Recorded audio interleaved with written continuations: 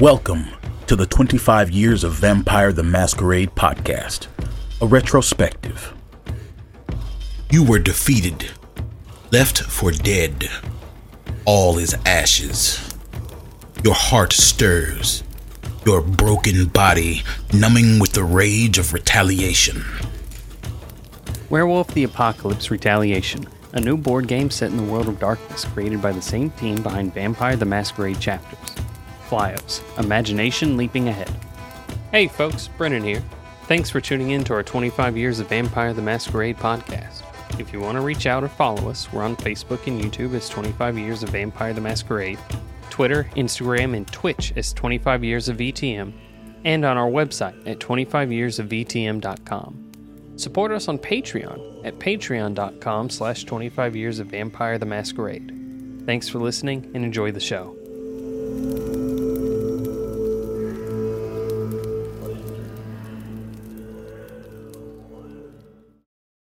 Hi, everyone, and welcome to our Werewolf 5th edition. Really, I should say that this is really Werewolf the Apocalypse. It's a reboot brought to us, released by Renegade Studios with, obviously, Paradox with the IP and some of the lovely authors we know and love. But before I get into this, I just sort of want to say it is just me today. So right now, if you're looking for DJ or Mike or anybody else, I decided to tackle this alone. Reason is for integrity purposes. On Patreon, we reviewed this for our patrons, and I did a version of this with Mike and DJ, and I had decided that it was too acidic. It wasn't where I wanted to go, and that sort of gives you an idea and insight into how the team collectively feels about this book. I always feel that when somebody buys something or somebody endorses something in this hobby, it should not be completely ruined or reduced to. You should have valid feed forward whenever you have what's going on. And I feel that the negative initial 2 recordings that we did was just not where it needed to be. The fact is that you folks might want to listen to that, might want to hear that. You think you do, but the fact is there's enough of this in the message boards before we even open up this text to showcase the company doesn't want to be looked at that way. You don't want your hobby to be looked at that way. And at the end of the day, what they're trying to do is to make a tangible bedrock to tell a different story of Werewolf the Apocalypse. It's that simple. And they have a different perspective, a different view, and thus a different take. And it is a new group of people. So I think they do have that initial right. And we know this because their disclaimer. If you're familiar with previous editions of Werewolf, let us be upfront and state that this 5th edition is a reimagining, not a continuation. I'll repeat that. This 5th edition is a reimagining, not a continuation. You can even call it a reboot if you prefer. I prefer to call it a reboot because that's a moronic statement in my opinion. Calling this Werewolf 5th edition, it's not. If it's not a continuation, then it is not a new edition, right? We gotta be upfront and clear about that. A lot of you have stated that. I agree with that. The dictionary agrees with that. It's just regardless of what their feelings were, their disclaimer doesn't take that off the hook. However, a reboot, yes, and that's what we're going to refer to this as a reboot. Keep you in that mindset. The truths and lore of previous editions aren't necessarily true in this edition. In fact, none of it is necessarily true by the way their writing is, and you'll see that as we go into this. But they say take this book and the world it proposes at face value. Now, with that said, that means that we can go through this and look at this book, and if you bought it, have no expectations. Have no expectations, and you cannot be disappointed is what that means. I'm going to be upfront with you. This book is not going to please Werewolf fans. If you're a fan of Werewolf the Apocalypse of previous editions and its previous writing, this book completely took from those old editions, but claims that it's a reimagining. It's a reboot. They took all that and they said they could do it better. That's what a reimagining is. We found a different direction, a different way to go about it that we think you will like. And that's all this book is. On its own, as a statement, I would say that would be fine. Except this means that this book is majorly, I don't know why I keep trying to make that a word. The majority of this book is taken from previous editions and lore, even rules.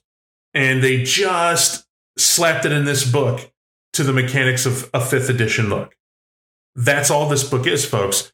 Take this as that. That's exactly what it is. After reading all of it, the majority is that, which means their effort does not match what they claim in their disclaimer.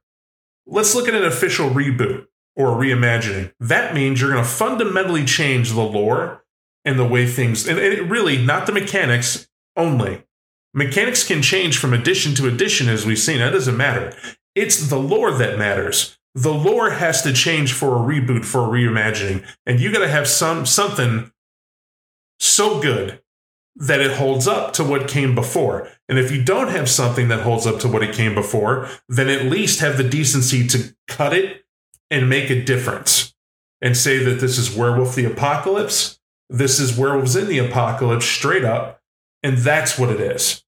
And in that regard, this means anything you're currently reading is now changes made to the fundamental stuff that happened before. That's not what this is. And they want to make a clean break. If you think about the disclaimer I read to you and about what they attempted to do, they're trying to muzzle everybody. And honestly, there's no better way to put that. They're trying to say you have no argument because we already told you we have a disclaimer. We have a disclaimer, blah, blah, blah. That's what that says. Now, whatever you may think as we go through this book, I say this in the beginning just to deal with that. And that's my honest opinion. I feel the disclaimer is a bit insulting. I feel it does not hold up to what they said this book would be and would not be. And that's my opinion.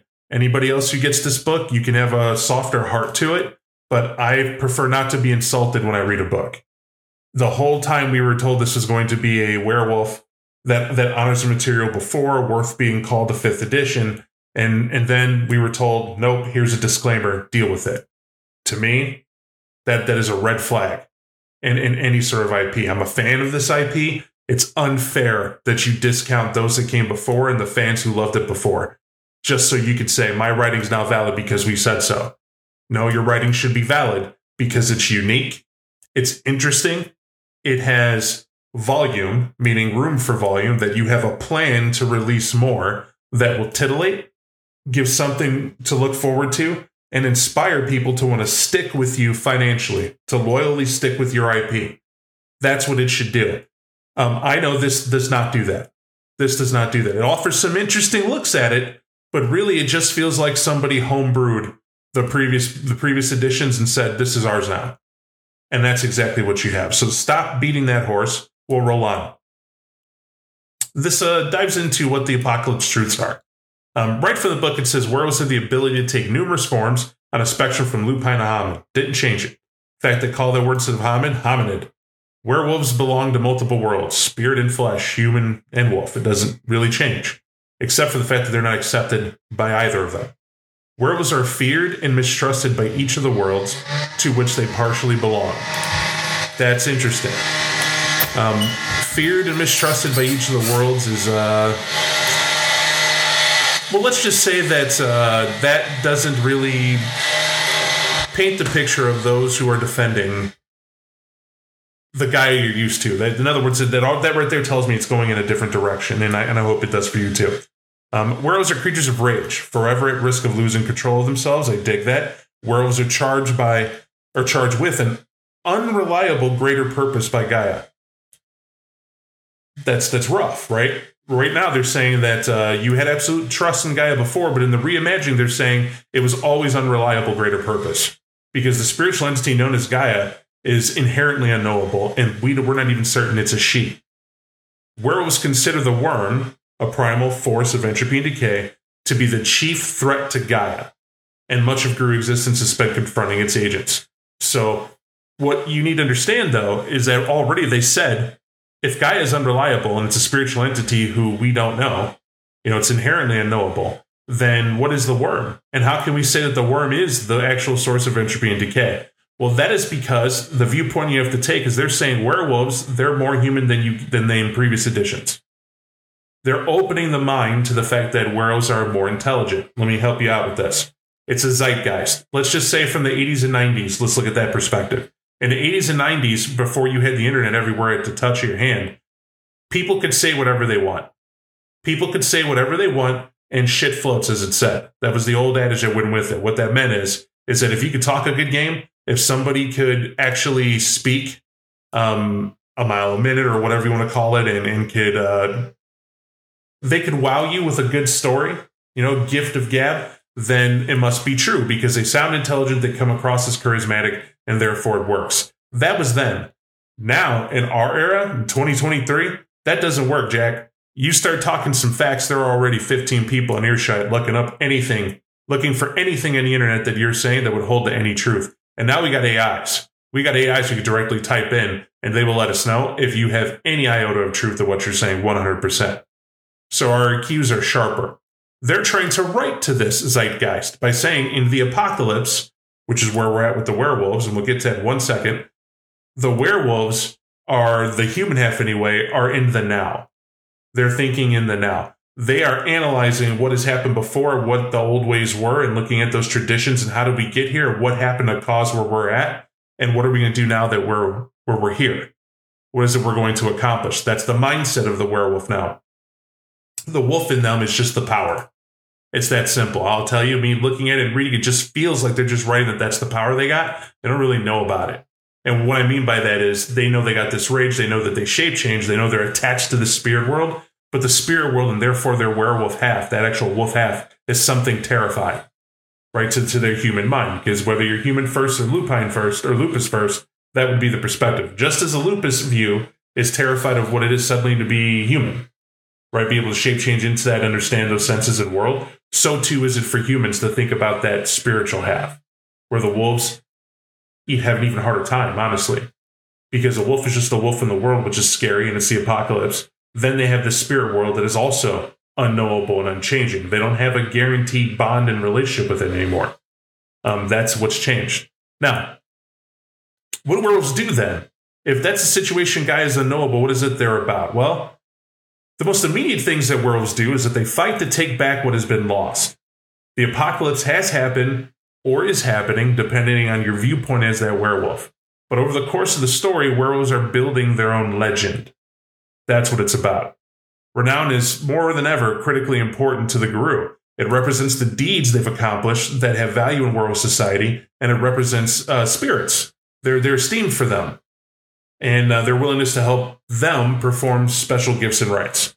So in other words, the more that a werewolf does in renown and honor of renown, it builds on their legend. The bigger their legend gets, the more spirits are willing to help them. The more faith they have this werewolf can do things that trust is established, so more power is lent to them. More rights are known to them, and they're willing to empower those for them. It is said that the greatest guru don't die, but in fact live on as spirits themselves and practically become the legends they have made for themselves. Now, that becomes interesting. What this says is that there's now a transcendence that werewolves are striving towards. They don't call it transcendence, but is that not what it is? We're striving to become legends ourselves and to become the spirits that we were emulating, that we were doing it, to join that spiritual half. Now, why is that? Well, we're at the end of days, right? In another light, I believe it would be the equivalent of Valhalla isn't promised to anyone. It has to be earned. In that movie trope that we understand Vikings to be. I put it there because I know a lot of folks will be like, hey, Vikings weren't like that, blah, blah, blah. No. Pause that historical part. Go with what movies tell you and what books have been written about, fiction that is, and you'll begin to understand where this comes from. As a work of fiction, they're saying the werewolves are in the same plight. They know of a place that they can ascend to, that the spirit world is real, and they're trying to join that. They're trying to make sure they can get there because Gaia is dead or dying, and this is the end for them because that purpose they had isn't the purpose they were fulfilling. And that's where they're at. So now it's what are you going to do to make it known that you're worthy of transcending and hitting that level? What can you do? That is the core of the game now. That's where it is. And it's hard to do. And there's a lot they got to do to get that done. And to get into it, I want to start with a bad point, actually. Why bad first is because this comes from Mike. Mike made the strongest contention on multiple recordings, and I'm glad we got him down to a point of calm. But it was the fact that and I want to state this. I do mean a fact of calm. Mike and DJ and the team were incredibly likable guys. We're calm. We like to give everything its day in the sun.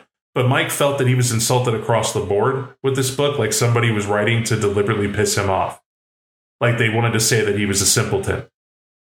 And that's what he kept doing. That every sentence, every time he read a big bracket of a couple pages that was a watered down, reworded version that was written more concisely to fit like a page limit or a letter limit in a book that was just old material that they put in the book reworded, you got to him. And I can understand that because he paid money.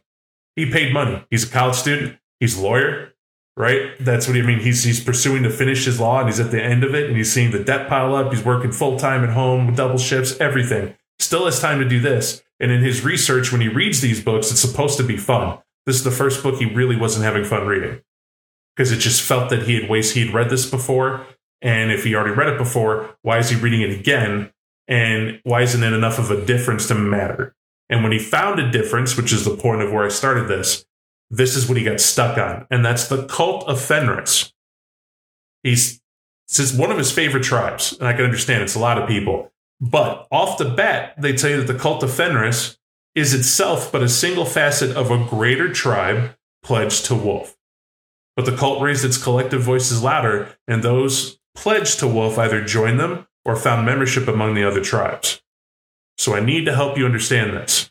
This cult of Fenris might have been, once upon a time, called something else. But what they wanted to do was get rid of the get of Fenris and they reimagined it because, honestly, people had claimed there was offense taken to an entire book written on a Scandinavian mythos. And that was that. And I would discount it completely. There was definitely Norse things in there. But that's because here's the problem. The people who originally wrote Your Werewolf the Apocalypse, they had a strong understanding of what they were borrowing to make a fiction to have fun, to play in a game. That's the era they wrote it in, and that's what they did. That's where they stuck it. However, people bought the IPs of this and read it and went, I'm highly offended. I can't believe that real descendants of Vikings let there be a werewolf tribe walking around with big hammers and having things, and that they have this giant Fenris wolf. And oh my God, they don't even understand what Fenris did. Fenris wasn't good. He was this evil, bad, nasty thing that, Ragnarok. They don't even understand it. They don't even get to what it is, and then they opened the door to looking at it as kind of a historical doctrine, which is a mistake. It is a mistake. That is not what you do in fiction. Nobody looks at Captain Planet and tries to ridicule it because it's so far removed from what the Druids wanted, right? Back in ancient times, what the Druids wanted. Captain Planet, he's our hero. That's because it's fictitious. Captain Planet doesn't exist. He's not supposed to, right? It's designed to teach you a story, to teach you an analogy, a way to be, however you want to put that. And that's it. And it did its job because there was more kids I know recycling remember Captain Planet than anything else. And that's what they should do. Why I picked Captain Planet, in fact, is because that's what referred to players of Werewolf, the old apocalypse. Is that's really all they are. Fly around, defend the ecosystem, you're an eco-terrorist, or you're a servant of Captain Planet who gives you permission. Captain Planet is Gaia, right? That's more or less what I went to with the joke. Didn't take away the fact that I like playing the game. Didn't take away the fact that you could. But I'm going to help you understand what happened with each and every tribe that you know and loved, and why a company today, this company, felt they had to go to such extravagant lengths and where they ultimately failed in making it an enjoyable difference. Here's what goes on. The original Get of Fenris, as by design, they highlight the fact that the Get of Fenris is these tough, believing in strength, and strength as defined, whatever that is. In other words, whatever talent is in you that you are great at. The former Get of Fenris tribe respected, if you were the best sewer that they ever had, I mean sewing, I mean creating cloth, garments, textile expert. If you were a textile expert and you were the best at it, then you are Fenris. You are Fenris worthy. You are perfect at it. That is your strength. That is what you do. And you don't back down from it. And that's the point. They were hard about it. They loved that. They respected that in themselves. And it teaches a lesson. Everybody should find that one thing they're great at and be amazing at it, because that's what your purpose is and what you were here to do. That's straight up what their point was. It's read that way out of the tribe book. They used to give them these weaknesses, so-called, for the tribes. And if you look at it, they had to pick what offended them. Now, what they did was they wrote in there perfectly, beautifully, I'd say, with the weaknesses of this tribe, that whatever their strength is, whatever that one thing they're good at, odds are it's going to create an opposite. and intolerance is what they called it. So whatever one thing you were good at, you were intolerant of another. And that became the whole point of role-playing a get. You knew you were playing a get well if you had that strength and that intolerance. Now, it just so happens that the get are really good at fighting. Because obviously, if we're perfectionists and that's our craft and that's what we do, then we're good at fighting, whether it's oratory, debate, whether it's brawling, whether it's tooth and claw, whether it's playing chess, no matter what it was, they competed and they were great at it and they were the top at it. And that's what they did. That's what they had. That was the wolf in them. That was always what the Get of Fenris were. That's pre anything. They were top prime competitors. It is in nature that way as well. They have a natural understanding of who is great and who is less, but all have a purpose in life, in circles of life. That's the point. So if you were a born wolf pack, this is pre anything else, and you're out there, the strongest amongst you is the alpha because they're the ones best to defend us. And they're the ones to actually copy because their skill is what we're looking for. Now, that alpha defends us. They may be a good hunter, but they may not be too good at hunting. They may need help tracking. They may need help doing a lot of other things. And everyone in the pack serves a purpose towards that. And that's how it goes, but they do it naturally and understand it. That was the point of choosing wolf packs, is that the players would get to each play a role that was important to the pack. That's how it goes. So the Get of Fenris, they needed a group of people because they point out in time the Get are evolving, right? Like everybody else, they're spreading out and getting into the world. The humans aren't all one group of humans, right? So the werewolves weren't all one group of werewolves anymore. So as the humans went far and wide, the wolves followed. And these wolves chose to follow only those worthy of them following them. They had that in their head. Remember, an intolerance of that weakness, that's as they call it, to whatever strength they had at the moment, or that they emulated, depending on the leader or whoever. And so they collectively followed a particular group of humans, and those humans gravitated toward what became the Germanic, Scandinavian territories. Now, why they chose to stay there, they say flat out that these people were hardy. They lived in a land that promoted nothing but strength. It was cold there most of the time. They had to live out of the ocean. In other words, they had to master another environment. It wasn't just lush forest and planting. They couldn't just farm and live because that would promote a weakness. They would be so close to each other that inevitably they would have to fight and battle for territory. That fit the wolf mindset perfectly because only the strongest should have the territory and the weaker should get in line. Not that they're not worth it, but if you're not as strong as your leader, then that means you follow. That's as they saw it, and they saw that those territories would do that, and that's what happened. Those people understood that almost naturally. The important thing is that to them, they were impressed and need to go no farther than what they found. They wanted somewhere that challenged them. They wanted a people worthy of their blood, and they found one. And that's it. That's the Scandinavian connection. That's why they chose them. They weren't called there by Odin. They weren't none of that. None of that. However, the religion that was there over centuries is going to change the aspect and outlooks of the tribe. And so you see that added to the Get of Fenris. So the spirit that gravitated to them was the idea of this great wolf. A wolf that has been known to be called Fenrir. Now, why did it change? You have to understand spirits to get that. Now, amazingly, Werewolf the Apocalypse, this book helps you understand that stronger connection. But their clarification to help you get how spirits work comes from the old material. It's just you, the reader, had to read a couple different books to get that. This book, you can get it in one. That's what they did. That is the switch difference, which is a good one. And to add that clarity and make it concise, how did the tribe become known as the Get of Fenris? How did the Fenris wolf find them and what happened? Well, they shaped it.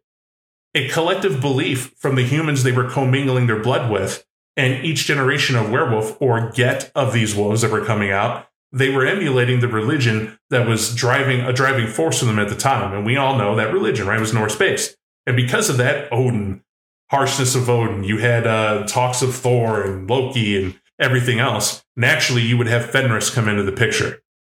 To a werewolf, to the wolf, of course, Fenris would be the focal point out of all of that. And that's why you don't see Odin, Loki, or any of the other guys, because those are human-based.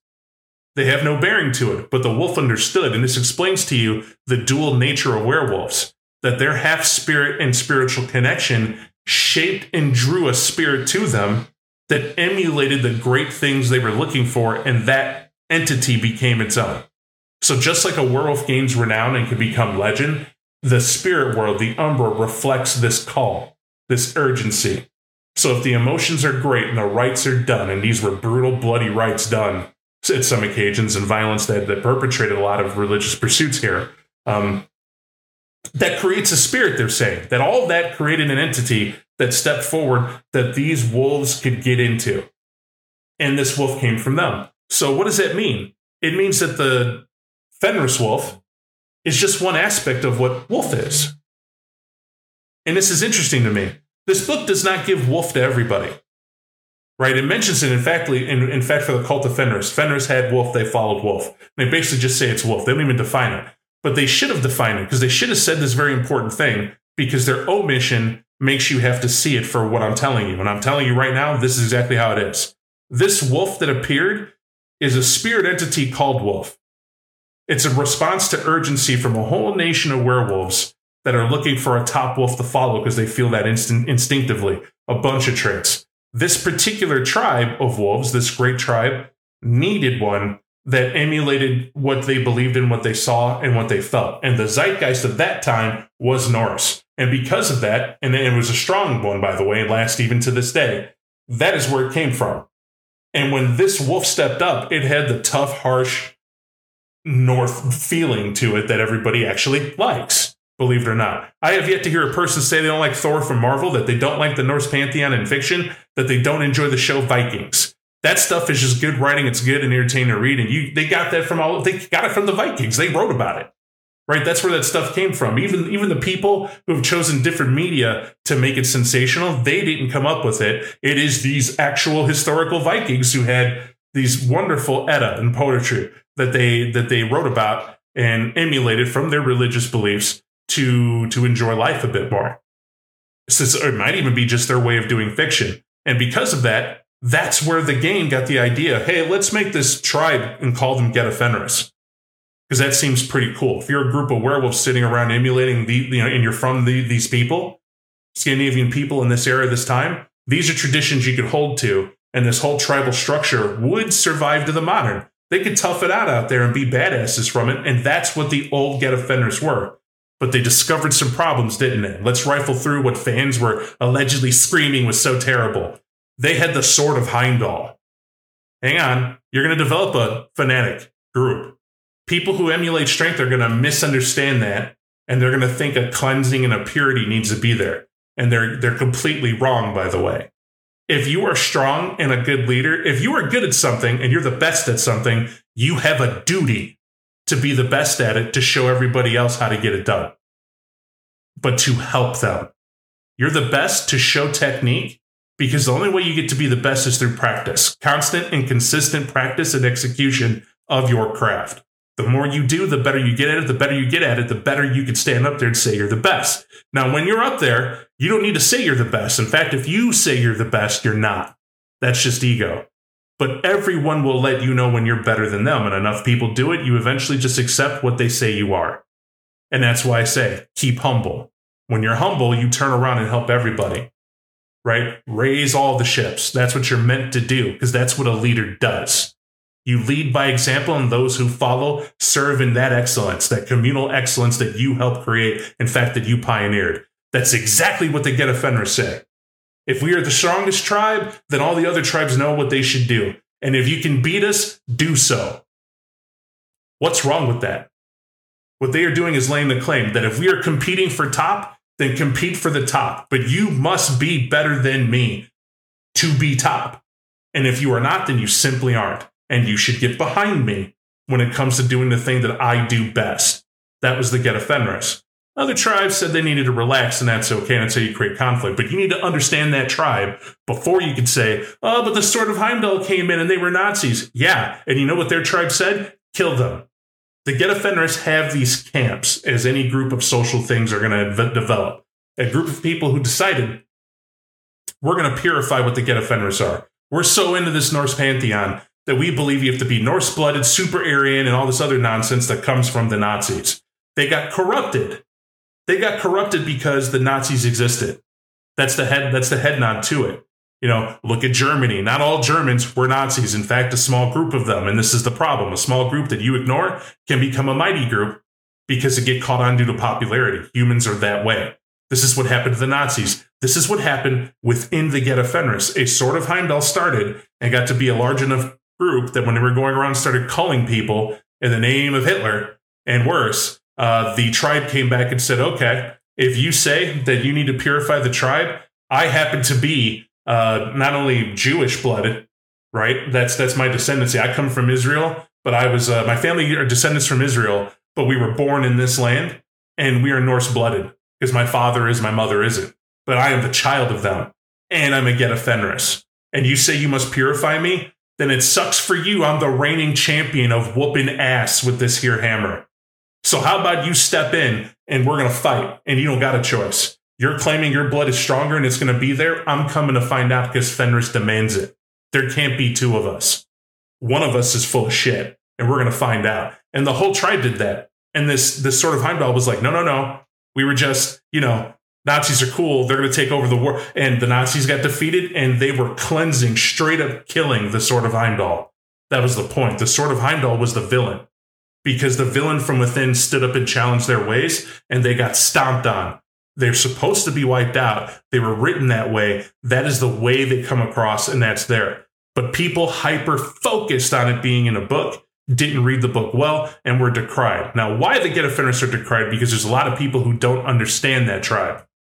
They don't understand and don't want to, and flat out they're intimidated. They're intimidated that they have to rise to this challenge of being their best, and they don't believe they have their best. And that own self-pity leads to a hate after a time. And that's all they did, and it has a negative connotation. But that's not what the writers put there. That's what those who read the book decided it was going to be. And even by those, I mean like probably 10 people who are overactive on a forum. But that's enough when they do it enough to cause a sticking point for a company that now has to write about this Geta Fenris and decide, yeah, it's really popular, but there's a lot of people saying we got to get, neutral and woke and we can't do this. So I guess we got to start taking down everything that was cool and trying to find a cool way to re-represent it. I know what we could do. Let's keep the essence of what they are and provide a cult of Fenris that use the wolf, because we're getting rid of the idea of the Fenrir wolf anyway, at least for the moment. And we're going to say it's just the wolf they were following, a version of this great wolf. And this great tribe gets wiped out from within, because what we're saying is the cult of Fenris is so strong that they convince or kill those to be a part of them as they approach the rest of the Guru Nation to make a demand. And that demand is this, that in the apocalypse, we failed and Gaia is dead, so we have to do something. That something is, we got to go and jump into the maw of the worm and kill it from within, annihilate it, face it in one glorious combat. And if all the Guru right now get together and do that, they will die. Now, Mike's problem with this is, didn't we already do this? Yes, we did. They're called the White Howlers. Yes, that's exactly what it is. That's also probably where the cult of Fenris got its idea, is that's what came before. However, here's the fun part about it. Your black spiral dancers exist. Their origin story really doesn't change. So this means there's a precedent. Or is there a cycle? And what they're saying in the apocalypse is that it's a cycle. That there are tribes who give in to this idea that we're either losing or they need to stand up and now's the time. In other words, let's call it what it is. It takes a great arrogance to decide that if we do what I say and you follow what I say, we can go forth and win the battle right now. All that you are, if everybody comes with me, we can go take out what the big bad is and call it a day. Now, why didn't that work with the White Howlers and the Black Spiral Dancers? You already know. They went down there and got corrupted. They were tricked into dancing the spiral. They didn't survive that mental test and challenge and will and became something else entirely. They were driven insane, and that's what they serve now as the worm.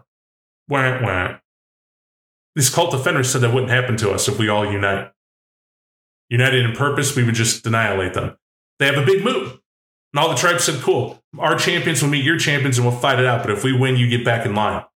Well, they didn't win.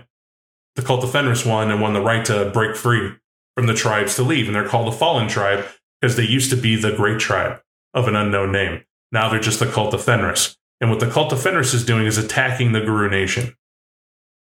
So what they do is they attack the Guru Nation to say, you come with us to avenge Gaia or you die. You convert now or fall forever. And that's the only option they're giving them because they believe Gaia pledged them to do it. This is what we were meant to do. We failed to protect her, then let's honor her by wiping out her foe and give her a chance to heal and get up. She's fallen but not gone yet, is sort of that mindset they're kind of hammering home. And that's just how it is. Now, love it or hate it, and Mike, he didn't like it, right? I'm going to say that. Because the Cult of Fenris adds that purity vision back. They brought it back with what was bad in the Sword of Heimdall that everybody had an issue with. They bring back and make a proper villain out of it, and they do it in the Cult of Fenris, right? And to tell you what they say, just out of the book, they flat out say that the Cult of Fenris camp decided that all Guru had fallen, and only the cult's pure vision could serve Gaia. After a tortuously long and bloody duel among champions of the tribes of the Grand Moot, renowned Guru solemnly declared a deadlock. And the Cult of Fenris abandoned the tribes to their fates, pledging their basically, they condemned the gathering. We'll just put it that way. He just didn't agree with them. Now, that right there tells you that they now have this pure view and they're going around to do just that. And even they say that the Cult of Fenris and what they want is to fight the worm, but it's Guru see the presence of the worm in everything. As a result, they effectively seek their own version of Valhalla. Gaia is under a doom, and all anyone can do is fight while infinitely screaming her name until they fall. And then ideally, fight on a magnificent spirit line, basically a Halo version of a glorious, pure opposition to the worm that will cause them to ascend and be renowned forever as a legendary blah, blah, blah, blah, blah. Flat out, Valhalla. So what does that tell us? They stole the idea of the Cult of Fenris from the previous edition, wrecked the name and what they were and what they stood for, and completely ignored the fact that that tribe would have devoured the Cult of Fenris the same as they did the Sword of Heimdall. They just would have killed them too and called it a day. But the writers viewed that they needed a villain, and that's what they targeted. Do I agree with it? No, I don't agree with it. In fact, I think it's dumb. What I mean by dumb, it is short-sighted.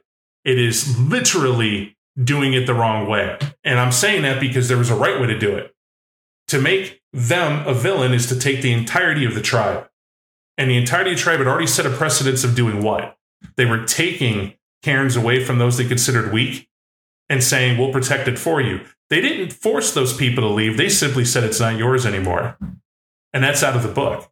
But what do you do if you're a defeated tribe and someone just, beats your ass? You don't live with your oppressors. You take off. And by the way, oppressor is a tough term, but basically the way the Fenris view it, your way sucked. You weren't strong enough under, and we came in and took your cairn. So now we're setting up discipline at this cairn. This is the new law. If you don't like it, you can leave. And they left, those who were defeated. And because they left, sour grapes. That's how that is. And they saw them as an enemy. Well, the Get did that enough, and they did it in an era of manifest destiny already going through the Americas. And because of that, they seem like wormcomers, as they were called. Now, what you got to think about is that it was very easy to write that into the story of this new apocalypse by simply saying the Get of Fenris, with Gaia now having the idea that Gaia has died, that they had failed. How do they face that failure? And the Get of Fenris easily could have turned on the tribes. They wouldn't have had a moot. They just would have been going at other tribes, trying to force them to follow what they do. Because agreeing to a kumbaya, we all agree to a conclave-based council and all that other stuff. We're respecting the leadership of the Silver Fangs, although we do not think they lead anyone to greatness. We just think they're the leader that we need right now, because it seems things are going well. But what happens when that tribe and all the tribes have a meeting? They say Gaia is dead. And we realize we don't even know if we've just been following Gaia because that's tradition. But how long is she being dead? Or is she just dying? What are we doing? Well, what would that change to the leadership of the Get? To a pragmatic tribe based on strength, which you're admitting is weakness, what you're admitting is that you want to stop and you want to quit your purpose. Well, that's not going to go for a tribe of strength. And now you have a villain not through competition, but they're stepping up their game to force you to do what they do. So it's a forced conversion. Silver Fangs get ready to be Get of Fenris. Oh no, the Get are attacking our cairns again. This time, they're not letting you leave. You become Get or you become dead. Because they're not going to let the enemy gain another werewolf. Because they've decided that your mentalities and your way of life is weak. It has weakened us and it opens the worm to it. We found a way through purity, duty, and sticking to what you were told you must do and what you were born to do. That's scary. They even have a term for that thinking in this book. It's called hoglosk, which is number 2 point Mike did have a hard time with. Now, hoglosk is a fanaticism. It's a state of mind that a werewolf can get into where they believe the ends justify the means no matter what. That in all things, they're going to pursue an ends justify the means mentality, and whoever gets hurt or killed is collateral damage. So be it. It's a dangerous mindset to be in. And they cite examples for it, but I just gave you a big one. So we're just going to leave it at that. But this hoglosk and the cult of Fenris, and saying that the cult of Fenris is suffering the hoglosk is an understatement. You kind of get what they're getting at. It's just a story of how they're going to get a Fenris out of the way. That's one thing. They're rebooting the material, and they're saying they're not in the way anymore.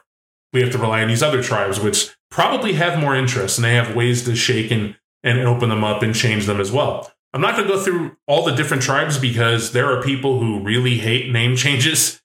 I don't feel that way, but you know who you are. And there are some additions that let me explain this much. Your Wendigo argument, your Tenna argument, and Little Brother, Big Brother, and all that other change, why they change it is because, let's be honest, they didn't change it based on the fact that the tribes were poorly written or anything like that. For their day, for their era, for where it was, that's fine. But when you think of a reboot, things have to change and there needs to be an update. And what would be the update? They did not feel comfortable. They couldn't have felt comfortable facing the fact that they're going to suddenly just remove Native American aspects from these tribes. It's not what they wanted to do. But then they wanted to make sure that if they did make it a native thing, then they wanted to get more in depth. So they did their thing. They did their homework. They saw what they had. And it wasn't meeting the mark exactly. Because it was a bit too much. Because you have an audience that dominantly isn't Native American that appreciates this material. And they knew that. So how do you answer your audience the reboot view and understanding that the spiritual world is not something to... I should explain that. Amongst the Native peoples, indigenous peoples, not just Native Americans, because I want to point that out. I'm often insulted when I hear people talk about that Native Americans kind of own indigenous. They don't own it. In fact, every continent has a version of it. All right. And Africa, definitely. And so why I say that is because it's every tribe had an animistic understanding of nature and a bond with the spirits and their ancestors. And I've heard Native American claiming white guys stand up and say and cry about it. I have never heard somebody I would respect as being 100% Native American say anything but this. Phrases like, you can't own the land, and would stare at you blankly that you are trying to tell them about. In other words, why does this rate on your life so much? To me, in my life experiences, every Native, and I've met several Native American people, they have always been it's interesting how much stress and strife folks put on what they are. And they don't know it because you can't know it because you're not in it. And if you're not in it now and active, then what do you know about it? You know, and are we telling you can't do it? No, it's a free country. Do what you will, right? That's every one of them. You're supposed to live your life. But to me, they're trying to teach you a lesson right then, aren't they? Worry about it. Don't worry about it. But that you shouldn't worry about it because that taxes yourself unnecessarily. Like, why do that? It wastes your energy. So that's the only purpose I heard. But then here we have a company and fans in an uproar about fiction, about stuff that isn't real. It's made up. We know it's made up. We paid our dollars for it to be made up. It only exists because people paid for it. And it's complete flubbery. None of it's real. So why are we so bad of shape? It's all inspired material like comic books. That's why the tribe books were written with a comic book in the middle, or in the beginning usually, to help you understand it better and to like it a lot more. It's the medium they chose to go through. I digress. But why on the native stuff is because if you believe the Wendigo should be a tribe that has written constantly with never an update, then you don't get the Wendigo. They had to do something.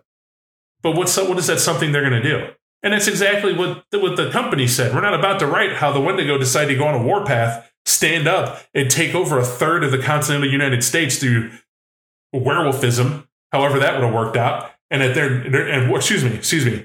all of Canada and a third of the United States, and go to war like that and say, we're now here.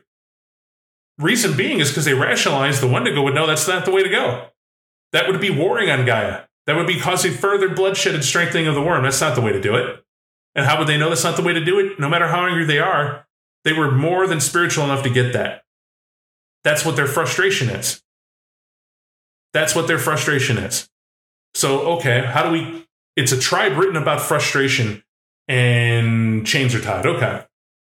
How do we reboot that? How do we update that? Well, what if we get rid of that frustration point and that? Not completely, but make it to where it's not so much a responsibility of the player who would come into this tribe to carry all that, but focus it more on werewolf-based things. And how do we make it unique enough to where they're different? And so in here is their take on that. Well, you don't see Lieutenant? Same reason. Same reason. Right? It's what do you do? And at its core, what are the Lieutenant and what are the Wendigo? Well, they're just two different totems of what feels as the same tribe. Everyone's felt that. I felt that. Include the Croatan if you like. But that's why you get this. Why do you say it's younger brother and older brother and middle brother? Oh, because you're cool and you're using a native term and you don't know what that means other than the fact that it's not a native term. I have a younger brother and I would be the older brother, but I am the middle sibling because I have an older sister. That's not a native thing. You get what I'm saying? Like stop smelling your own bullshit. Like just realize what it is. That's how the tribes are broken out. And you can make it sound cooler. It sounds more, I don't know what you want to call that, indigenous speak. I don't call it indigenous speak. I call it somebody trying to sound more important than they are. Straight up. It's great. But they're all native. That's my point. Wendigo, Utena, Croatan, they're all native. One tribe group died. Right? But an entire tribe died to face off against a worm entity that was powerful, made the sacrifice, leaving two. Those two call themselves whatever they call themselves. But the fact is, there are two different ways of seeing how they were in that split. That's what made them two different tribes. Two different approaches to what's going on. One more spiritual, the other one more combative. That's the difference, but they were virtually the same. And that's what they said in a reboot. That's not really enough of a difference to have a whole tribe on its own. Make them one tribe and maybe a camp difference, maybe a different way to look at it, but we'll see. We'll see what we can do with it, and they have their version. I'm perfectly neutral with that. But why I bring that up is because that's what I've been hearing a lot of folks, and I get to record this, and this is my official take on it. Stop doing that. You're literally damaging your ability to see this with fresh eyes, to even give it a chance at being better than what you had. That said, I need to add, I am a fan of the Wendigo. That's actually one of my favorite tribes. And I like the Utena as they are, right? In the oldest stuff. They're great the way they were written. I love Bane Tenders. I think they're fantastic. None of that's in here, though. And there's reasons for it, because your Umbra has changed. But let's go over the fact that why is everything so different? Well, the setting is called the Age of Apocalypse, right? War, famine, pestilence, death, and apocalypse. However, an apocalypse is also a new beginning. Now, the reading comes across as a gothic romance, incredibly dire. The world ends not with a bang, but with a sonorous, doleful howl. And more writing of how dark and, it's just so terrible and exhausting to be in the world. And, because they want to paint a frustration to the reader. I just don't think they should have frustrated you to read it. That's an important distinction. The more I read it, the more I was like, I get the point. Can we get to the material? But the book is constantly doing that. It's trying to make the point of when will you rage should be now.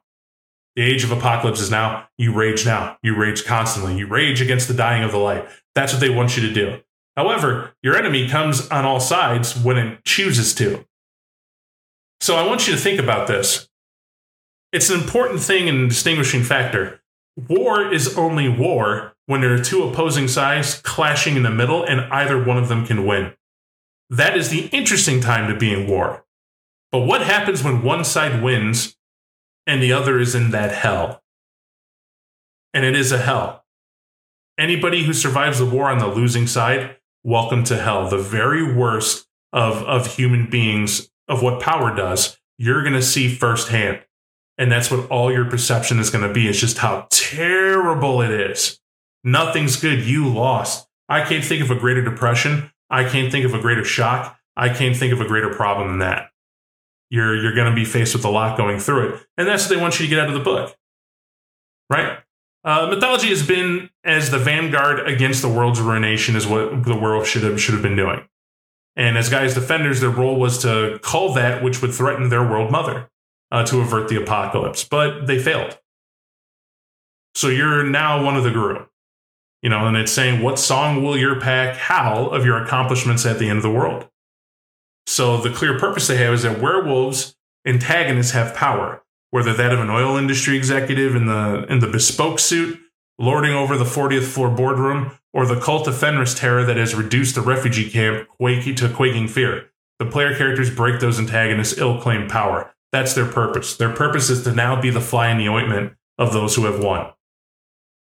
I'll repeat that. Werewolf the Apocalypse, the reboot, this book, is teaching you to be the now terrorist to those who have won. The Pentex group has won.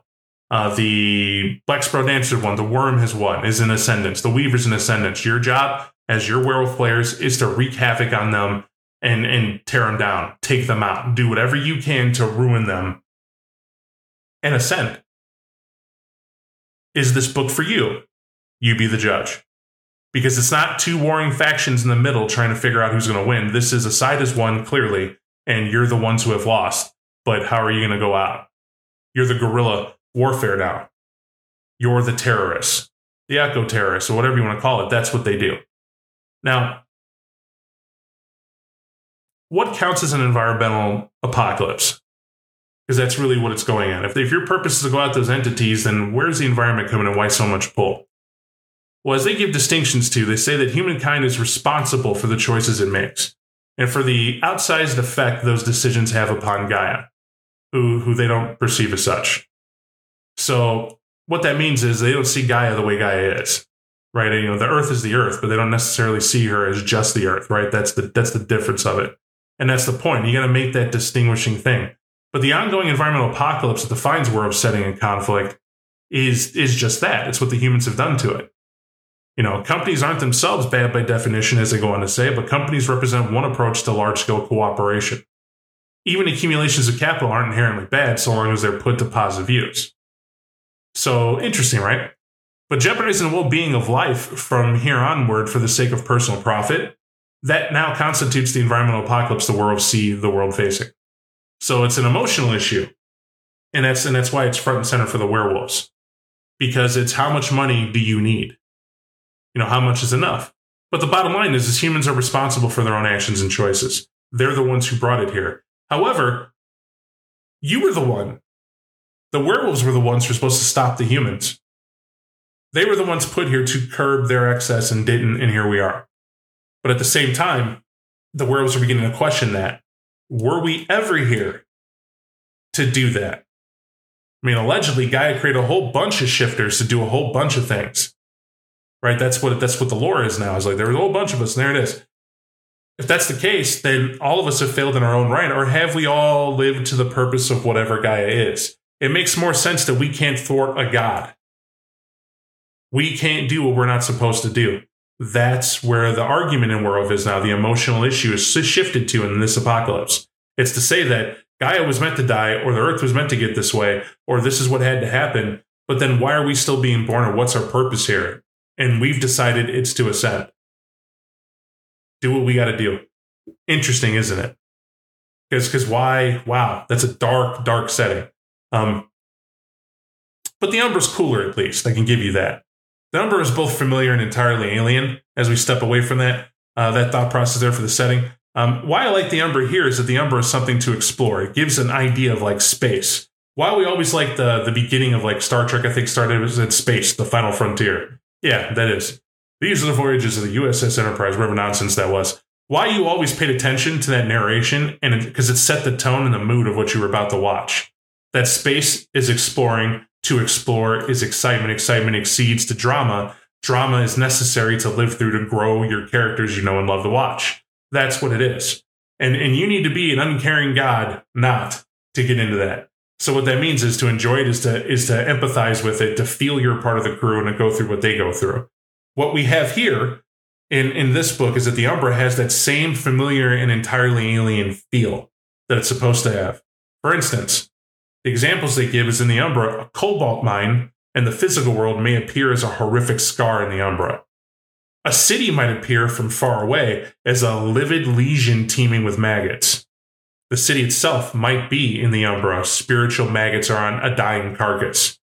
And we don't know what that is or why. I think of Detroit when I see that. You hear me say that a lot about Detroit because in media, they've beat up Detroit as this horrible, terrible place. And, that's because its infrastructure is failing, and et cetera, et cetera, et cetera. But I got friends who live near Detroit or in Detroit, and they're like, it's not all that. It's not what the Crow decided Detroit is. It certainly isn't a living hell as others propose it is. Everything else, sure. Corruption, violence, yeah, you got us. But things can improve.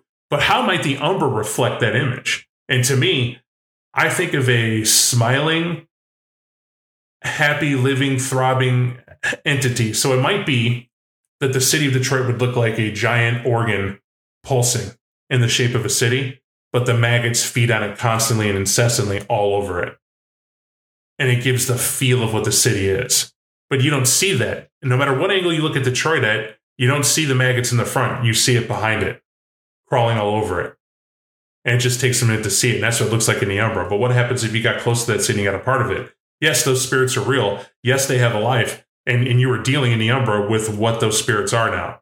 So it might not be an idea to just run at Detroit from the Umbra is what they're saying. And so on and so forth. But it does this with everything. Mountaintops look different. Your home and your house, if its spiritual connection is there, could be different. Why is that? Well, the Umbra now is something that is both the shadow of the physical world and also an emotional representation of what all is in that world. As an animistic culture, Werewolf the Apocalypse is also an animistic game, is what it comes down to. Because it's a game from how the werewolves see it, their perspective. And accordingly, any emotional or spiritual thing that happens will have a reflection in the Umbra to some degree. And sometimes it won't. It just depends on what the impact is to that moment. Now, what constitutes as a spiritual or emotional impact? When those emotions are not dealt with. That's the key distinction. Let's say I had a really good day, and my day is amazing, and I go through it all and everything else, but someone stabbed somebody I loved, and it's terrible, and I wasn't there, and I have all these regrets, and I have all these issues. Okay, I'm sitting here with an issue that I couldn't help my loved one, or I wasn't there at the time it happened, there's nothing I could do about it now. That frustration, that emotional boulder on my shoulder is there, and I have a problem with it. The Umbra is what reflects that frustration, that pain, that anguish, that want, that honorable thing, that whatever is in me to do better. It can create whatever it's going to decide is the greatest thing that's there. It's a reflection of it. The reason that is because the Umbra seems to be the reflection of the real world. The real world begets the Umbra. As it said, humans are super important because it definitely does seem that the Umbra came to life when humans came on stage. The physical world and the spiritual world were one until humans were here. And then it just seems that whatever the humans feel, and by default Peru, because they want to, they're of both worlds, this shaped the environment. But the wolves don't exactly remember a time when humans weren't there. That's a contested point as well. They assume there was a time, but it doesn't make sense. They're beings of two worlds. Why would that be the case? So they don't remember it. So therefore, everyone contributes to this Umbra, as the werewolves see it. Every living thing of sentience that can feel deep emotion and whatnot, that's what is reflected in the Umbra. It's unpredictable. It's fatalistic to call it dreams, because they're not, although emotions can be interpreted as dreams and be inspiring. That's what makes it so intriguing. That's also what makes it so dangerous. The Umbra is also something they can't just go to anymore. They remove that from the werewolf. They cannot just sidestep. They have a process called sidestepping, but it's a ritual they have to undergo and they learn to do that enables them to go across, admitting that it used to be a lot easier for them to get across. They used to be able to do that, but the gauntlet has gotten worse with the death of Gaia. The Weaver has only gotten stronger in that separation that stops them from having anything. That's where you're at. And the werewolves now had to figure out a way to get across, and they did, and they're able to. A lot easier than other entities, but that's where they're at. However, they also add that the way the werewolves see things in the Umbra is going to be vastly different than the way other supernals see it. And that is because to the werewolves, they cannot see it the way they do because they are stealing their way into the spiritual world, and they don't have the capacity to see the spirit world as is. Let me repeat that. As dual-natured beings of spirit and the physical world, how the werewolves see the Umbra and respect it, and they know how dangerous it is. They know that these pre-packaged labeling that a vampire who thinks it's interacting with the spirit world, or a group of mages who had to learn to get across there and learn the powers to let them do that, they're going to see it differently. With the mages having more of an idea of what the werewolves see than what anybody else does. But they weren't born of it. By them not being born of it, they have no idea. Now, before anyone jumps on me, mages are born and get awakened and whatever. Yeah. Mages, calm down. I am not saying that you are incorrect and the werewolves are superior. What I'm saying is, from the werewolf perspective of this book, they see what you see is not the way it is. And it can't be. But this also serves as to why, because of the very nature of the Umbra, it is different. Because the Umbra seems to be what you understand it to be, but as a collective. So to the human mind, the Umbra, for each and every person coming in, these spirits put on a show. It's going to be what Bob thinks it is in a lot of ways. Initially, let me repeat that. They give a cool aspect of it in the book, where it's a very spiritual, almost philosophical representation, right? The Umbra is but a reflection. So thought and emotion happens first, and then it kind of consider that the light source, and it cascades across the physical world. But the Umbra reflects both of them into one entity. What does that mean? It means your thought and emotion happens, right, wherever that is, and it's in the mind, but you feel it, it's in you, and you can see it. But then you have the physical world where you're on, and they combine and converge, and the Umbra receives that message. You place your order, and the actors, that is the spirit world, come together from the source of the triad to represent what that ideal might be, if the thought and emotion is strong enough. However, most of your thoughts and whatever aren't that strong. And yet there's another way to look at it too. Here's where the argument. It is said that the thought and emotion has to be great enough to impact the physical world, and if it is, it has a dominant, very focused and dominant impact on the Umbra. Let me make this make sense. So if Bob's just happy, giddy, cool ideas, inspiration hits, but it's not really going to change anything in the physical world, it's just how I feel, that broadens its impact on the Umbra. In other words, it takes the idea and stretches it out. Everybody might get a part of it as, oh, that feels good. Bob's having a good day, so this little sprite's happy and this bubbling brook's a little more brighter and whatever. Not much of an impact, but that's where it is, and its reflection is there. However, we drop a nuclear bomb. That very thought and emotion of Oppenheimer, and we know it's going to change the physical world. The impact to the Umbra is a narrowed focus of a powerful entity being born. There will be a representation, a response of epic proportion there based on that. That's how that is seen.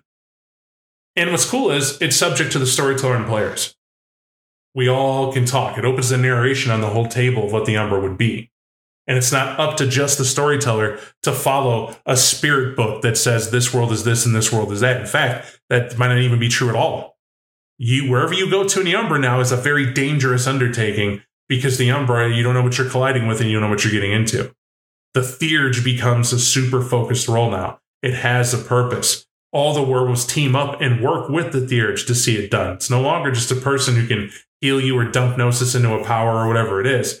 It is somebody who has to understand intimately how the spirits are going to react and to be fearful of it. The Theurge has a broad purpose that they no longer can guarantee that the eagle spirit they were talking to or the falcon spirit they were talking to is necessarily going to be the same way every time. We don't know what thought or emotion beget them. We don't know what we're getting in this area. We have to investigate and be certain.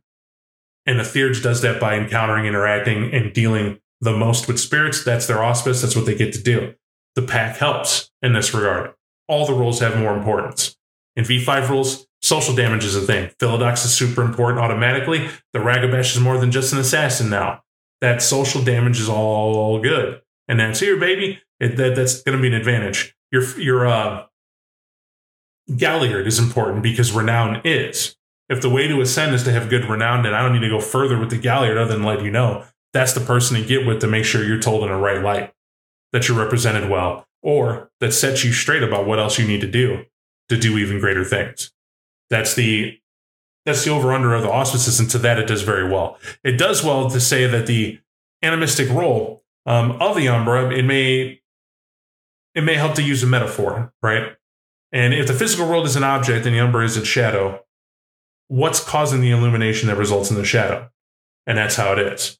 And they give that. That's to kind of tie all that together. I didn't want to leave without that quote. I took it for a reason to help you chew on that a bit.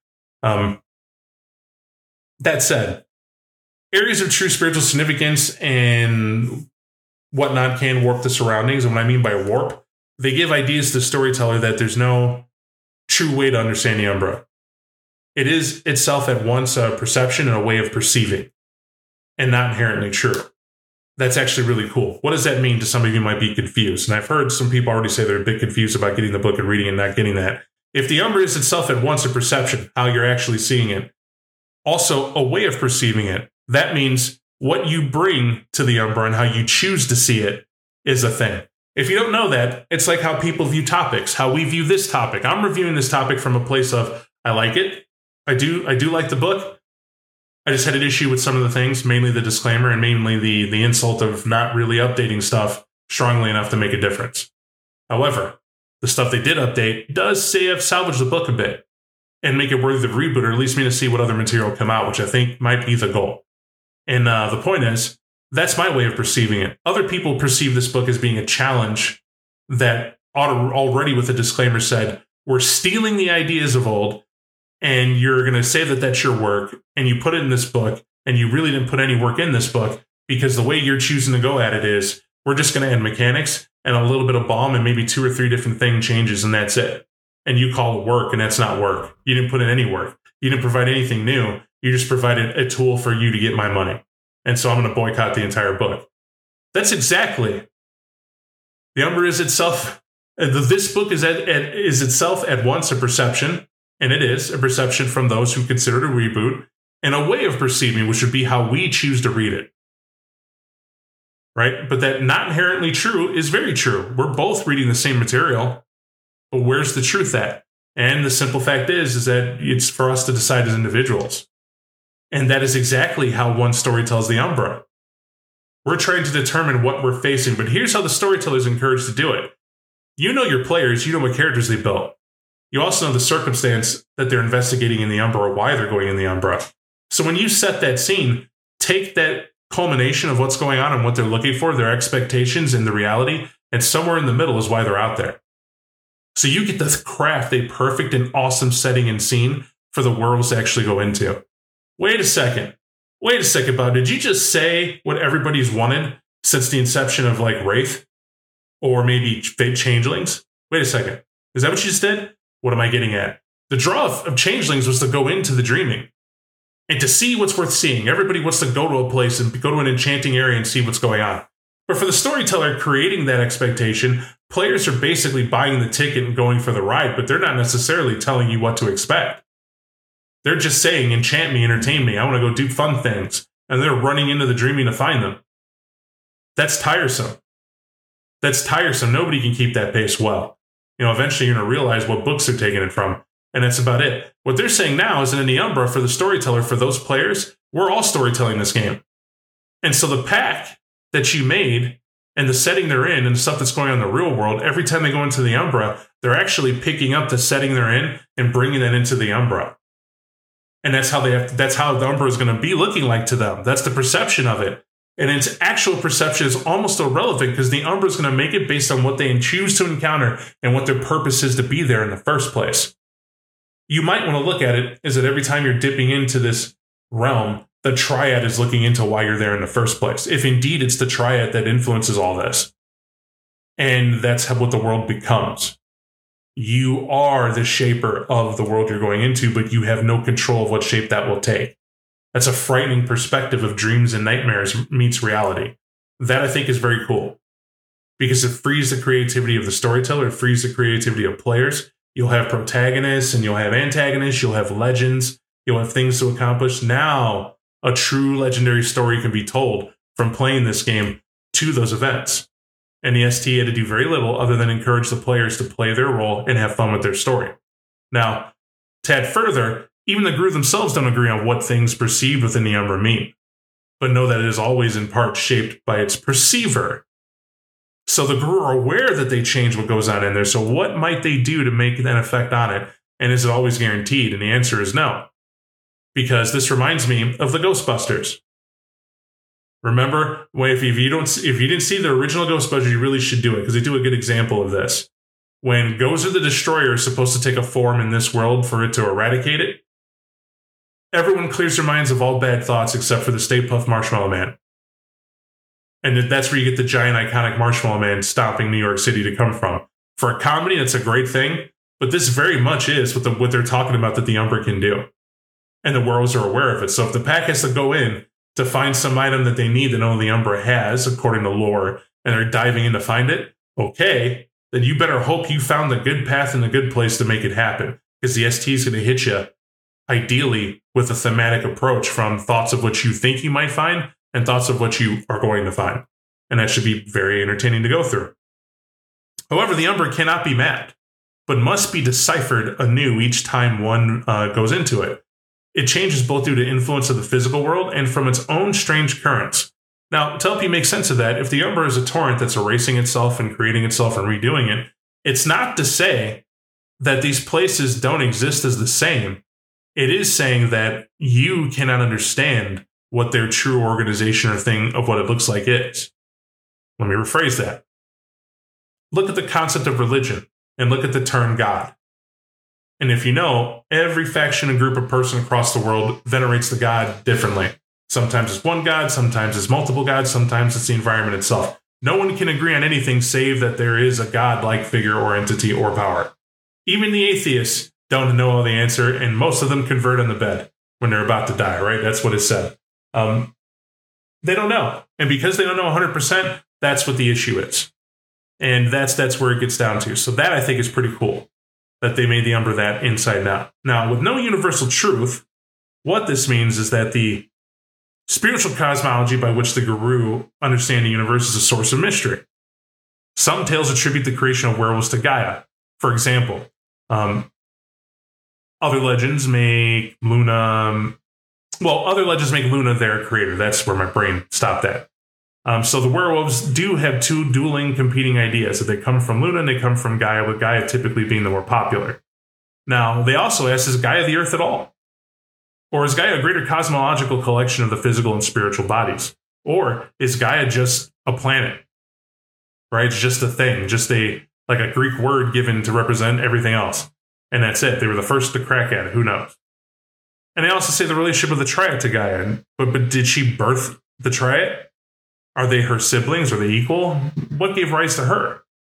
Are they unrelated in origin or entwined? They have a whole bunch of questions here to open up your mind to the fact we can't know Gaia. We can't know the Triad even. We just know the werewolves had got together and decided this is what it must be. This is what's making sense. However, in saying that, they leave leeway for them to also doubt it. And that being very possible. Now, the traditional Gaia is written as a she, but that's a bit of a misnomer. They have no idea. Right, the Triad are ungendered forces of nature, as they put. That they might take on a gender occasionally to some people, but again, that's that person's perception. That's what they wanted to perceive, and so they did. Kind of tricking themselves. So how did this come to be? The simple answer is not the popular one. The simple answer is it's up to the person perceiving the events and things that's trying to know the unknowable and trying to define and know the unknowable and define what can't be defined. This is where you get a maddening aspect to what you're doing. It's chthonic like that. It's definitely Cthulhu based, I feel, just to put a spin on it, that I think is needed. You cannot know an alien world like that. Now, what are some of the facts in this world for werewolves? Number one, once a werewolf crosses in the Umbra, they have a clock. There is a clock timer they have. That's represented by their willpower. Each scene a werewolf is in the Umbra, it costs them 1 willpower. When they're out of willpower, it starts causing them aggravated damage. A werewolf cannot stay in the Umbra like that unless they enter at a place that can sustain them there without that effort. Pretty scary. That's where it is. If a werewolf does stay there too long and ends up being killed, what happens? Well, look, I think the easy answer is that, you're not going to like it, but I do. I certainly do. I'm going to state that up front. I know I already had some people yell at me about this. I was like, I think it's super cool. With you going into the Umbra, it can only go for a certain amount of time, and it can actually kill you. What I love about that is that it's dangerous. You need to have a purpose, and you can't stay there forever. And if you do, you become what's known as a starving remnant. You are something that couldn't find the meal you needed to, and you are a spirit, but you're one that lives to eat other werewolves. You try to trick them when they come over. You're trying to get at their willpower and devour what energy you need in a failed attempt to believe that you could still leave. Your time is done and you're now a villain, is what happens. And that's just what happens. And a starving remnant is not necessarily of the worm. It's a consequence of hubris, right? You thought you could be in there longer, whatever it is. You didn't plan. You didn't take what you need to get across to stop that. Here we are. And that's a fun aspect to me. That says have a purpose, have a point, and the Umbra isn't meant for a long sojourn to be gone for months at a time to a year. You know, there has to be an epic level power or something at play to let you do that. And that's cool because that's a plot device. And you can go on those sojourns in your game if you do, and if you're using this game, you're just going to have a plot reason and a powerful ability to do that. That's all it's saying. That's super cool. What I like about that is it gives a whole new spin in the Umbra and a toolkit fun for folks to dive in and get into. The Impergium is a thing that they mention in here, but let me put this way. A shift of population dominance due to an evolving mankind. That's what happened with the Impergium. The werewolves couldn't possibly keep up curbing all the humans that were being born across the world. The humans spread across the world. There weren't enough werewolves to cover that. That's really what happened. When they went their separate way, that's what happened. The werewolves were not the guardians to stop them from being... Let me rephrase that. The werewolves may have been at one time believing their job was to stop the humans from getting out of control. But as the humans adapted and changed and were evolving over time, and what I mean by that is, if you think about it, how long were werewolves with humans? So whatever point that was, were we Homo erectus at that point or Homo sapien? You know what I'm saying? Like, where was it at? And the werewolves who were trying to stop us at this great Impergium, where were we at as humans? How primitive were we? And once we got out of what they are trying to say the werewolves felt they needed to help them survive in or whatever it is, we were at harmony with them because we were living in the wild with them and didn't know any better. But once we started to farm and live in a city and we're doing other things the werewolves could be a part of but chose not to be, because why would you live in a city if you can live in the environment as is? I myself would live in the wild if I could not have bugs gnaw my balls off. And I could fight and battle most diseases, and the weather didn't bother me, and I'm perfectly capable lying in nature as I am anywhere else. Who wouldn't want to live in the great outdoors that way? Everybody would. But you're not going to update. You're not going to evolve. You're not going to get at this technology, which is what humans did and built. And as the humans grew and the population booms happened, they outgrew the werewolves. That's inevitable. Their Impergium sort of gives light to it, where the werewolves feel that they failed. I don't think they failed. I think they were given an impossible task that they themselves imposed on themselves. And they realize that. That's what it's saying without saying it. And you need to understand that. Because how is it that Gaia made you to protect the world and like kind of show the humans the way? To guardian spirit them. Okay, that's what you're supposed to do. Why would you think that meant you culling what they're doing? They were made to be fruit flies and multiply, as it said. They're going to do that. There's no way that their creator didn't see that we made it to where they could reproduce a baby every 9 months. Not much to do out in the wild but hump, right? So basically they're going to have sex, they're going to eat, and they're going to sleep, and they're going to poop. So whatever social fun they get up to, it's all to make more of them because we gave them a finite life. Their life expectancy at a point was like 20 years or maybe 25 years, whatever that age was. And then they're born and then they're dead. So they need to be able to have kids and have a family and do all that. So they were made to do that. Problem is, once they started learning how to survive on their own, they outgrew that pacing. But how did you not know that was going to happen? And of course you knew it was. But the werewolves try to think in their arrogance that maybe that wasn't the purpose and that's where we failed her. But look what the humans have done to the earth. Well, as somebody quotes in this book, a werewolf, who says humans are the weaver's children? They're just part of the greater whole. It's what they do that matters. Now that's what they're saying. They're saying the humans' actions are reflecting in the spirit world. That's what killed Gaia. That's what's causing a problem. That's where it is. That's what that speaks to me. That's where they're doing it. And because their population is so immense, they are literally controlling what happens in the Umbra. And that is a devastating aspect because they're a blind god. The humans collectively don't know what they're doing. Like, just imagine what Ukraine and Russia is creating in the Umbra over there. Or what's happening in all the countries that are participating in various ways, debating the livelihood and outcomes of that, facing another winter, and the stresses and frustrations of that. What's that creating in their home where they're at? What's feeding on them? Now, someone added a comment, flat out, and this must be a shifter, right? A different Pharaoh talking to the werewolves that says, fuck you, your sins, your guilt, your shame, not mine. But now I have to pay your costs. Very interesting. Now, to me, I think Easy Money says it's not another shifter. You could say that. That's a typical. What if it's Snookeroo? And they're talking about their ancestors. This is all stuff you did. I didn't do it. Why am I paying for your sins? And now I got to. Tough thing. They get into silver weakness a bit. And what they talk about is the fact that they don't know why silver damages them like it does. Why is it anathema? Now, my answer, my perception is it disrupts the spirit half of them, attacking them directly. Their spiritual self. It removes the flesh anchor of the body by excising the spirit. So when they're in Krynos and that spirit side is evident, or in any form but their natural breed form, what happens is when they get hit with silver, it's forcing that power out of them directly, literally carving it out of them. That's what causes the wound. That's what the aggravated damage does. That's why when they're in their natural form, their breed form, they're human or lupus, it doesn't do anything to them but hurt them, as it normally would. That's my take on it. However, they go on to list an exhaustive amount of things of what it can do and why. One of my favorite is, it's because they're born of Luna. It is the light of their mother directly, inherent in the blade or in the rock itself. And someone claimed that silver, it's because silver doesn't come from the earth. It came from an asteroid that orbited the moon, landed down, and it belongs up there. However, this silly person never studied anything with geology. Silver is indeed found on the earth, folks. Just gonna have that out there. And that's where it is. But they represent that the purity of the silver matters and all that other fun stuff. I think that's an interesting take. Brings it back to a more traditional weakness, and you can decide how that perception is going to be for you. Now,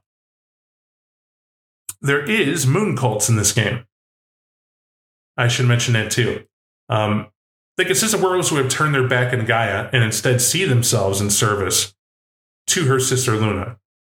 And to the cultist reasoning, if Gaia herself is dead or dying, better to leap towards the one that's still alive and to work now to keep her going and what that could mean and all that is.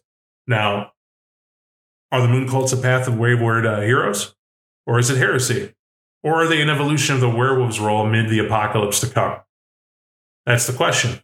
Now, the apocalypse to come is because some folks believe that even though this is the apocalypse and Gaia is dead, we haven't had that last fateful battle with the worm yet. And where this book is written, you're not gonna. They've already won. They don't need to have a gigantic battle. And it's not a fear, it's that there's no point. So, interesting take. And so what they're telling you is that you can have your games from very, very different directions and see what it is. But let's get to a fun mechanic that we're going to end with, because I thought to end on a high note too. Rage economy. Rage dice and rage economy. So what you have here is that rage basically governs how you shape change and the way you shape change and how long you can stay shape changed. Now, I'm going to paraphrase through it. I haven't played the system to perfection yet, screwed around with it a little bit, but basically, rage dice, as you have it, you're going to swap for every point of rage, you replace it with regular dice in your dice pools. So rage dice have a similar facet. They're 10-sided die, but 1 and 2 are considered brutal die results. Now, we'll get to that. 2 or more brutal results cause a brutal outcome, usually causing the test to fail unless the goal was to cause harm or damage.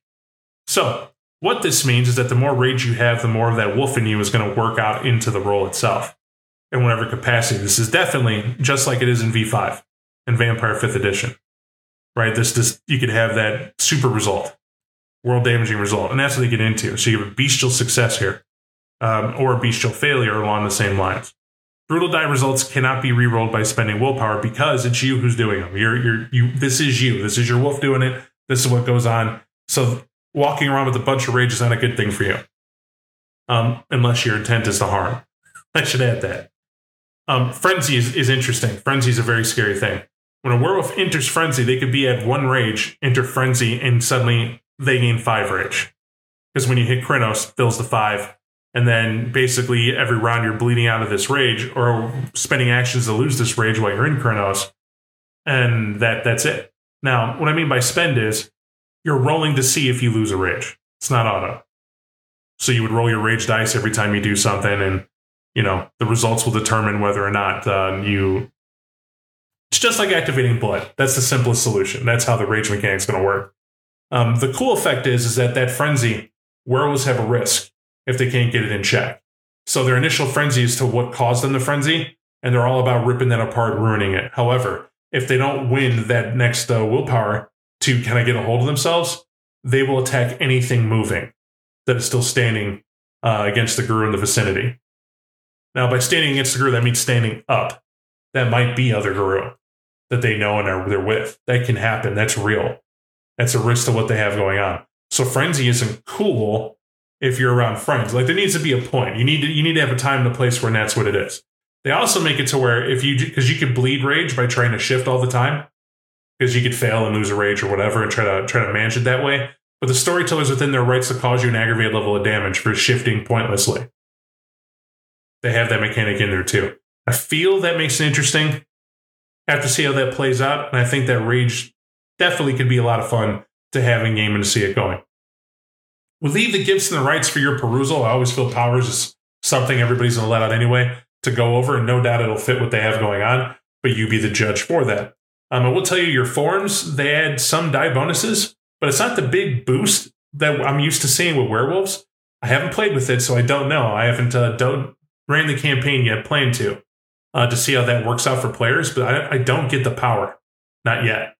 It's supposed to be a powerful thing and a terrifying thing to see a guru in that capacity, and the only thing that's terrifying to see is a regenerative factor.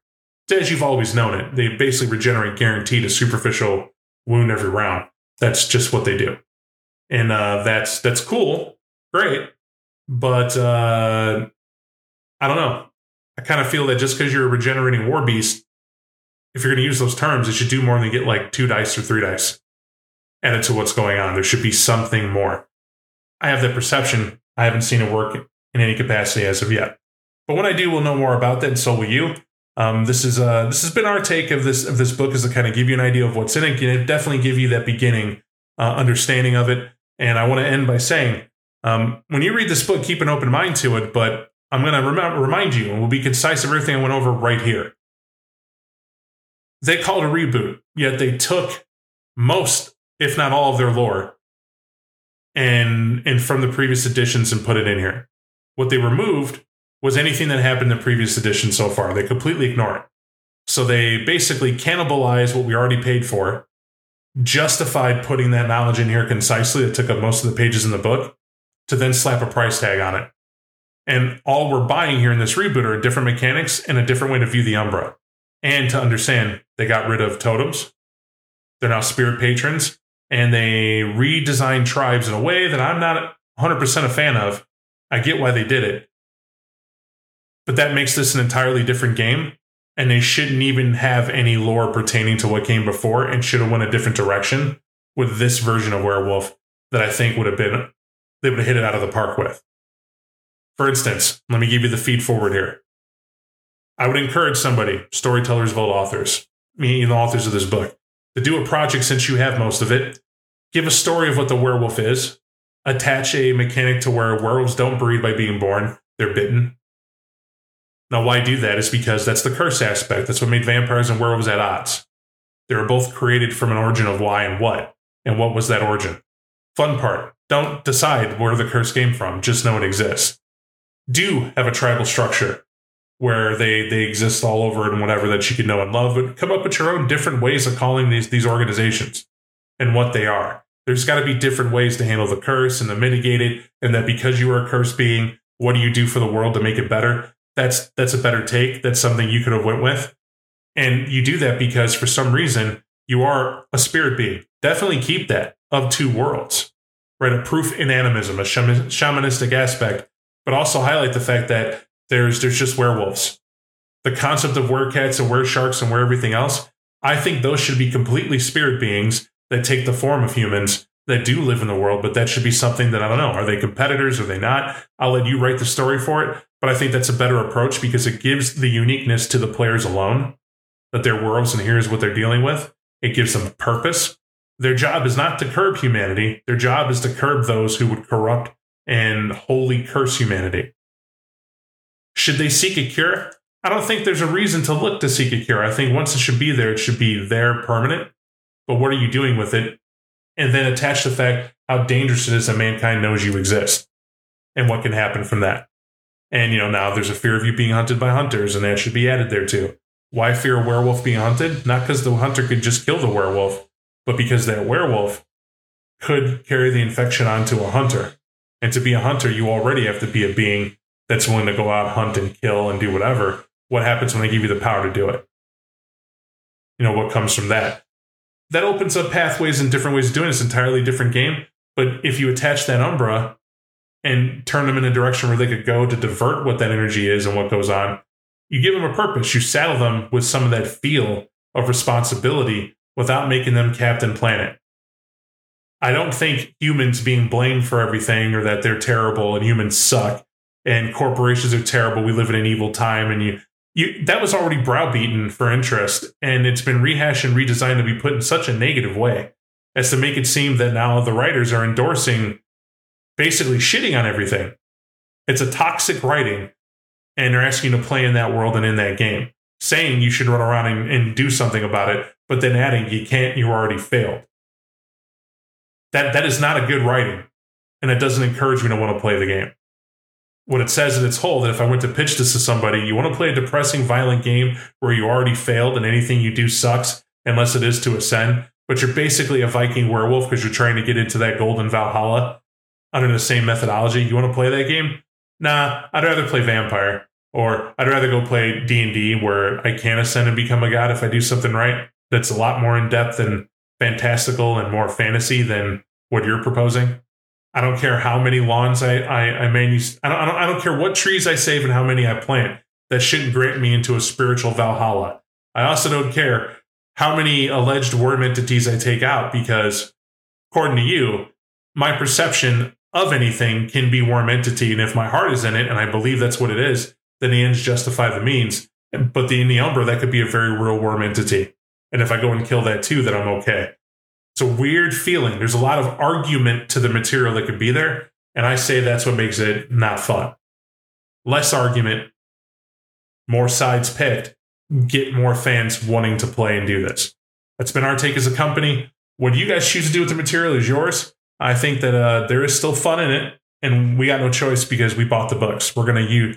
That's the number one fact is, folks, when you pay the money for it, pay the ticket, you take the ride. So we got to play it more. We got to see into it more, and we got to see what else in whatever direction you choose to go with it. So we'll deal with that, and we'll see what they come, and that's been our review. Thanks, everybody. Thank you for listening to our 25 Years of Vampire the Masquerade podcast.